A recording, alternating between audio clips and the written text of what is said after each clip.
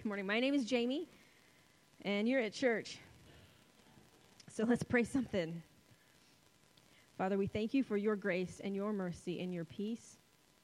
Help us to hear your truth today. In Jesus' name, amen. So it is the second week of Advent, the season when the church, and that's us, reflects and studies and contemplates Jesus coming to earth. And the reason it's called Advent is that Advent comes from a Latin word, adventus. Sounds Latin, doesn't it? Looks Latin. And it means arrival, but it doesn't mean any kind of arrival. Like if we arrived somewhere, we would not get the Advent word. It's used specifically for a royal arrival, when a king or emperor arrives. So Advent is a fitting word for us to use to celebrate the time when we anticipate the arrival of our King of Kings, yeah? Yes. And we celebrate this in two ways. We look back at the promises that God made to his people to send a Messiah to save the world. And we look ahead to the promise of Jesus Christ's return. Both things are good news. And that's why we say Advent is a season of hope. And biblical hope is the confident expectation that God keeps his promises. And since we have the privilege of looking back and seeing that God does keep his promises, right? Jesus, he came to redeem the world, right? That gives us the hope to look forward and wait expectantly for Christ to return and make all things new. And we talked about that last week. We talked about waiting. And this week, we're going to talk about waiting. Yeah, because as Christians, as followers of Christ, we are a people who wait. And we are called to be a people who wait. And we need and should be a people who wait well. Yeah? What does that look like? We talked about how waiting like the world is not how we're supposed to wait. Right? We're not supposed to wait with our hands out, all gimme, gimme, gimme. Right? That's mine. I've earned it, and I want it now. And I don't care if it's at the expense of others because I deserve it more. And I'm glad we don't wait like that. Right?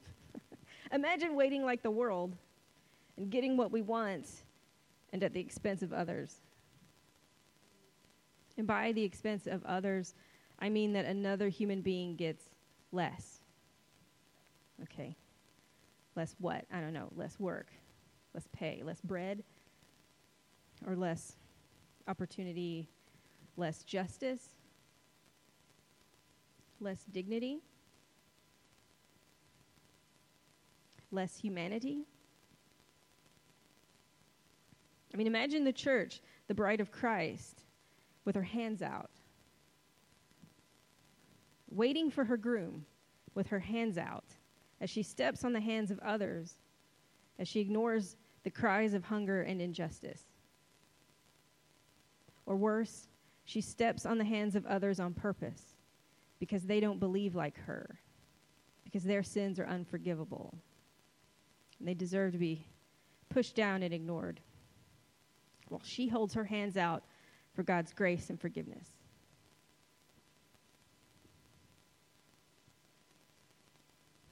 Because she turned John 3:16 into a bumper sticker. Let's put a pin in that. And usually when I say let's put a pin in that, I mean we're going to come back to that later. But this time, I mean let's put a pin in that. And let's take that disgusting picture that I just described of the church ignoring people and hating people and thinking that it's okay because Jesus will forgive her. Let's pin that disgusting picture to the wall right in front of our faces, right? So that when we see it, we are horrified that our hearts can look like that. But no, let's pin it to the palm of our hands so that when we open our hands, we see that disgusting picture and it stops us like a shock of pain. And may it break our hearts enough to return to God and repent. And may it encourage us to actually be a people who wait well.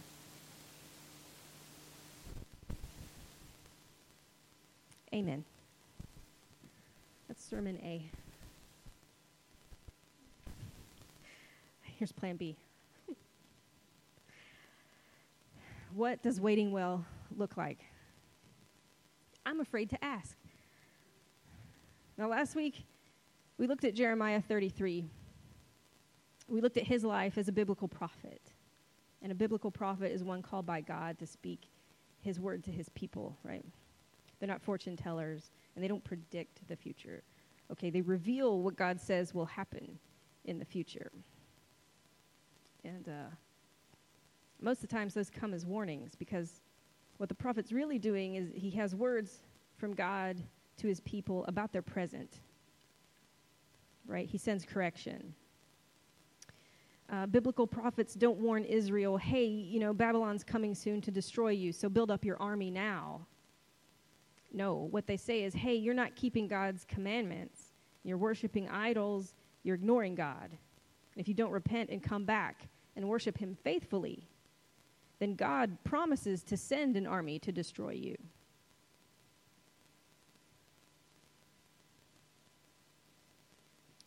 And we know how it goes. They don't repent, and God does send an army. But sprinkled around in the books of the prophets, there's also promises of hope. God makes sure to plant these seeds of hope for Israel, and it's so loving. It is so loving. I've heard people complain about the Old Testament, saying that it's too harsh, and they don't like God's wrath, and there's no grace. They say things like that. And if you feel that way, I suggest that you read it again, and come read it with us in our Bible group. Because I think you'll find you don't have to dig. You don't have to mine the Old Testament to find God's grace, because it is just lying around on the pages. Yeah. So we looked at Jeremiah's life as he spoke and waited for God's promises. And how did he wait? He worked and he worshiped and prayed and he witnessed and he suffered firsthand with the people, He wept for and with the people. And sprinkled there among the destruction and famine and death was God's promises to his people to send a Messiah, right? To save them. Because they can't save themselves. And neither can we.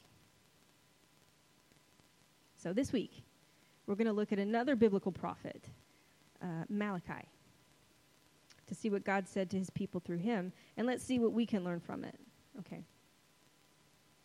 Bible scholars put Malachi in with the prophets who came after the exiles had returned to Judah and Jerusalem, because he mentions that the temple is up and running by this time.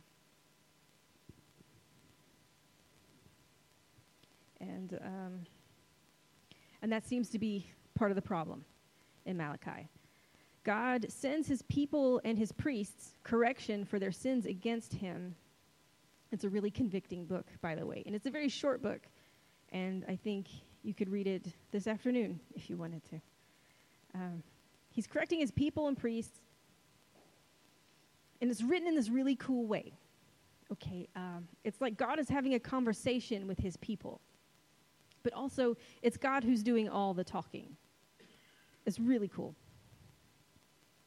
And each chapter has these accusations. God is telling the people how they have sinned against him, and the people's response is always, how have we sinned against you? Like in chapter 1, God says in verse 6, a son honors his father, and a servant his master. If then I am a father, where is my honor? And if I'm a master, where is my fear? Right? And he says, O priests who despise my name. But you say, how have we despised your name? And he says, by offering polluted food upon my altar. But you say, how have we polluted you? Do you see how the people respond each time that God reveals their sin? It continues like that in each chapter. Like in chapter 3, God says, you've been robbing me. Guess what their response is? How have we been robbing you? You see the pattern. God shows them their sins, and it's like news to them that they've done anything wrong. God says, you've been robbing me, and the response is, prove it. He said, you've dishonored my name, you've polluted my altar, and the response is, prove it. And he proves it. In chapter 1, verse 8, when you offer blind animals in sacrifice, is that not evil? When you offer lame and sick animals, is that not evil? Present that kind of gift to your governor. Will he accept you or show you favor? Yeah. Give your governor a sick goat and see how pleased with you he is. So why are you doing this at my table? He tells them they're profaning his table with unworthy offerings, and they don't care. Verse 13, but you say, what a weariness this is, and you snort at it, says the Lord of hosts. You bring what has been taken by violence or is lame or sick, and this you bring as your offering. This is what you bring to your father, your master, your king, your God. What a weariness this is. The people treat their sacrifices, their offering, their worship, like it's an inconvenience. And to add insult to injury, when they do bring him a sacrifice, they don't bring their best. They don't even bring a whole ram or lamb, right? They bring one that's been mangled by another animal. Here, God, here's some roadkill. Yay, us. Do you think God likes that? No. Do you think he's proud of his people for their sacrifices? No. And in chapter 2, he tells the priests what he's going to do to them, because they're the ones in charge of the sacrifices. And they're the ones accepting these chewed up, infected animals on behalf of the Lord and saying, sure, this is fine, he won't notice. So he says to these priests who dishonor him, it's in chapter 2, verse 2, if you don't start honoring me, I'm going to send the curse on you. The curse. What is that? I don't know, but I am nervous. It sounds really specific. And he says, I'll curse your blessings. Now I'm terrified. And then he says, I'm going to take the dung from your mangled, sick sacrifices, and I'm going to smear it on your faces. That's a poop face. And I just went from nervous to terrified to totally excited that I got to say poop face in a sermon. And that my niece and nephew are here. I will hear about this later.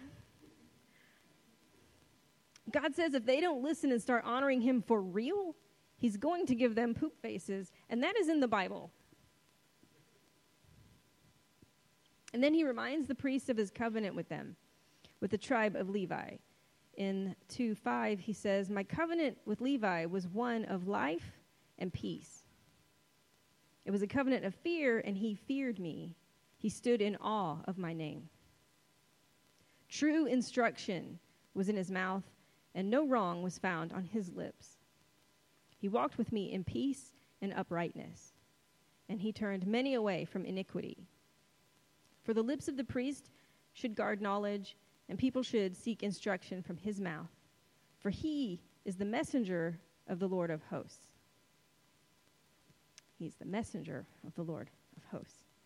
But you have turned aside from the way, and you've caused many to stumble by your instruction. And so I make you despised and abased before all the people. Poop faces. The priests were supposed to teach the people God's way. They were his messengers, but they teach them the wrong way.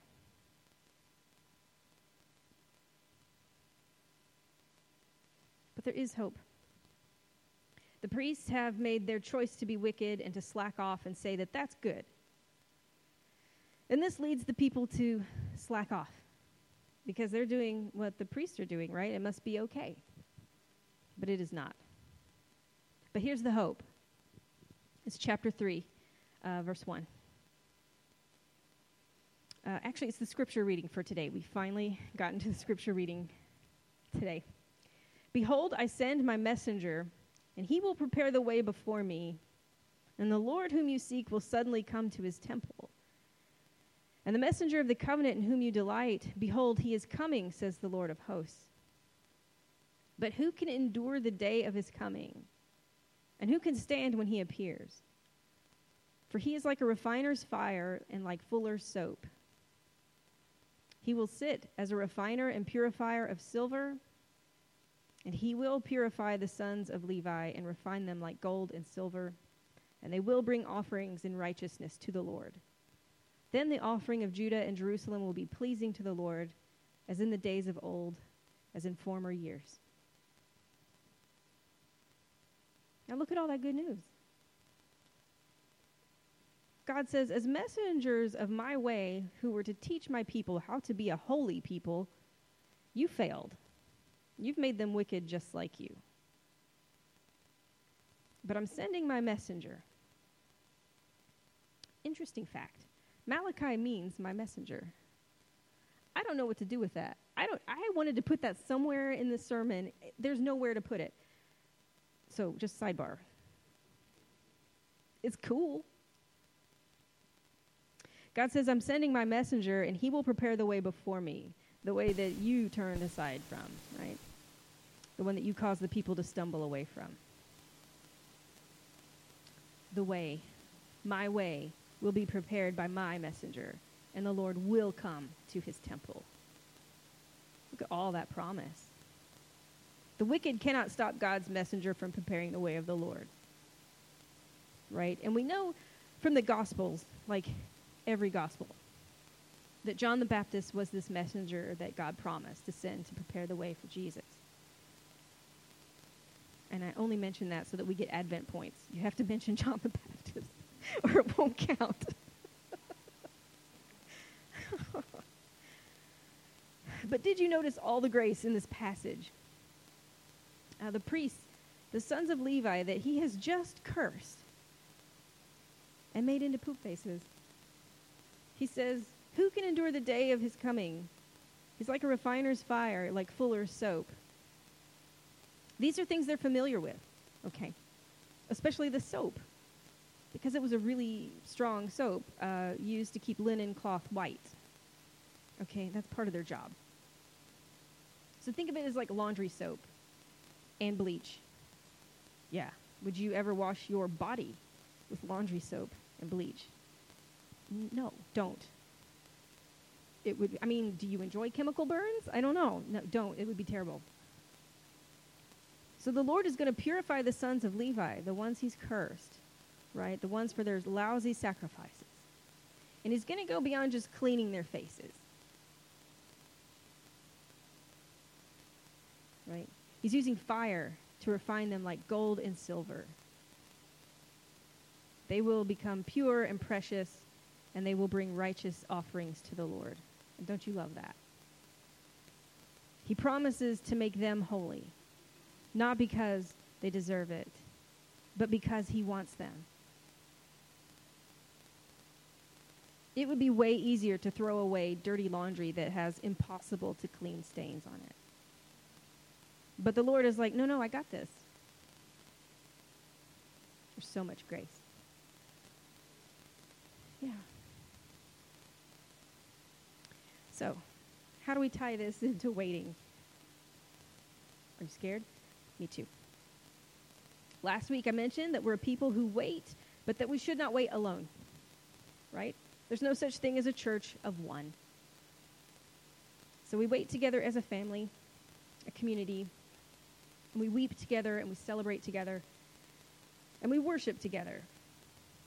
And this is why we gather on Sunday morning, right? To worship God. This is called a worship service. The whole thing. The whole thing is worship. Right? And I know that there's other ways to worship God than just singing songs, okay? In fact, Liz and I did a workshop on this last summer. But when we gather as a church on Sundays, we usually worship in song, right? And let's face it, we are a vineyard church. Okay? Music and song is kind of a thing. So, how's that going? If we're going to wait well for Jesus to return, should we check ourselves and see where our hearts are in our worship? You know, have we become like the priests that Malachi was talking to? Are we bringing our best, anything, to our worship? Or are we chronically bringing mangled, half-chewed worship? I'm just asking. I know what it costs the worship leaders to lead us, but what about the rest of us, right? I'm counting myself in this because I haven't been on a worship team in over a year. In fact, my bass guitar probably turned into dust. I haven't opened the case. So for those of us not leading, what does it cost us? What's our sacrifice? And do we bring our best? Now I know we are getting older. And we have bad knees and hips and backs. Who else had a coffee and an Advil for breakfast today? I call it like the breakfast of former champions.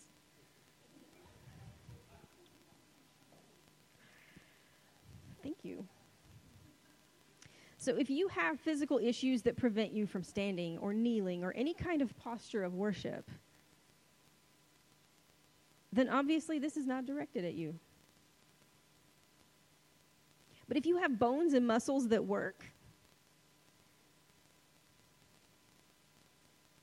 then listen. Also, if you feel a certain passion about standing up and putting your hand over your heart to honor the flag of your country while the anthem is being played, then would you please consider offering at least a similar courtesy to your Lord and Savior, Jesus Christ? Showing up on time would also be great. Who does she think she is? Now, for those of you at home who watch the worship service on the internet, I have a question. Now, obviously, if you have a health issue, a physical or mental health issue, or a financial issue, this is not directed at you. If you're staying home to avoid the plague, this is not directed at you. But if you started watching the worship service online during the COVID shutdown last year, but now you're back to living your life like before, you're back at work, and the kids are at school, and you go to extracurricular activities like concerts and movies and sporting events, Christmas parades, but you haven't come back to church. My question is the same question I asked us in the room. Are you offering God your best? What does this cost you? What is your sacrifice? If you're back to doing your life, but you only tune in to part of a worship service sometimes when you remember that it's on, or when you accidentally run across it while you're doom scrolling on Facebook, and you call that your worship for the week, what does this cost you? Do you feel connected to your church family? Are you being spiritually fed? And I'm asking these questions because I love you. I miss your face off. And I love you guys too. Yeah. Did that feel like a consolation prize? I'm sorry, I didn't mean it to. But I think it's worth considering our worship and our worship habits. I don't think we can be a people who wait well if we're not a people who worships our King well. Right? So let's not be a people who offers God our worst and expects him to think it's our best. Let's not be a people who say of worship, "What a weariness this is." Let's work on our hearts and attitudes so that we are not chronically holding up roadkill to God and thinking, that's good enough. He won't notice. He won't notice that I give way more of my time and energy to everything else before I give it to him. He won't notice that I can watch a 4-hour football game and study it intently and know every play and person on the field, but I can't make it to a 1-hour worship service for him.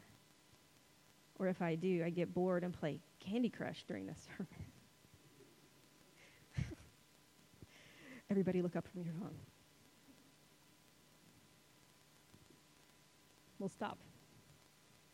Let's pray. Father, we love you and we need you. Please forgive us for thinking that you're okay with being served last. We're sorry that we too often serve ourselves first. And we want to wait better. Jesus, we love you and we need you. Thank you for your arrival, your sacrifice, and the resurrection that means that we are judged as forgiven. We look forward to your return, and may our hands be holding good gifts for you. And Holy Spirit, we love you and we need you. Please help us to not be wearied by worship, and help us change our hearts. Help us put the Lord first.